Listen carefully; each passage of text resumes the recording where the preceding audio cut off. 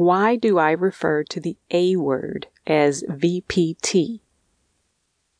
There are a few parameters for processing and resolving your pregnancy termination through the use of this book.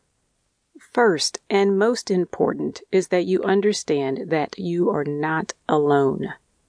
I know I keep saying these words, but just realize that the A club we belong to is much greater than one might think.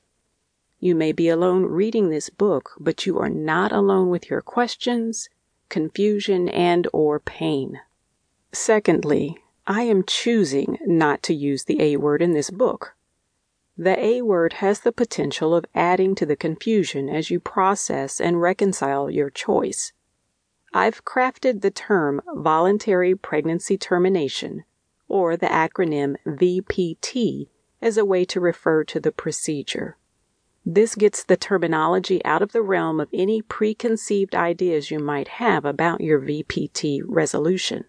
The A word incites many heated discussions. It is much more important for you to be able to face your choice and process the grief and reach resolution than for you to dialogue political and religious arguments in your head. For so many women I've worked with, it is hard for them to connect themselves with the A word. They are at a different place in life, and they are unable to look at themselves in the present as that person. There can be so much shame and condemnation involved. Again, we walk the solitary road when it comes to talking about our choices. I will always remember a 62-year-old client who was coming to me for grief resolution. She disclosed that on all the medical forms she'd filled out through the years, she had never written the A word on her intake information. She could not make the connection from her head to writing the word on the paper. VPT was our personal decision. It is the common bond that unites us. We are the ones who know what VPT is about. VPT is my personal journey and my unique experience that has nothing to do with political discussion.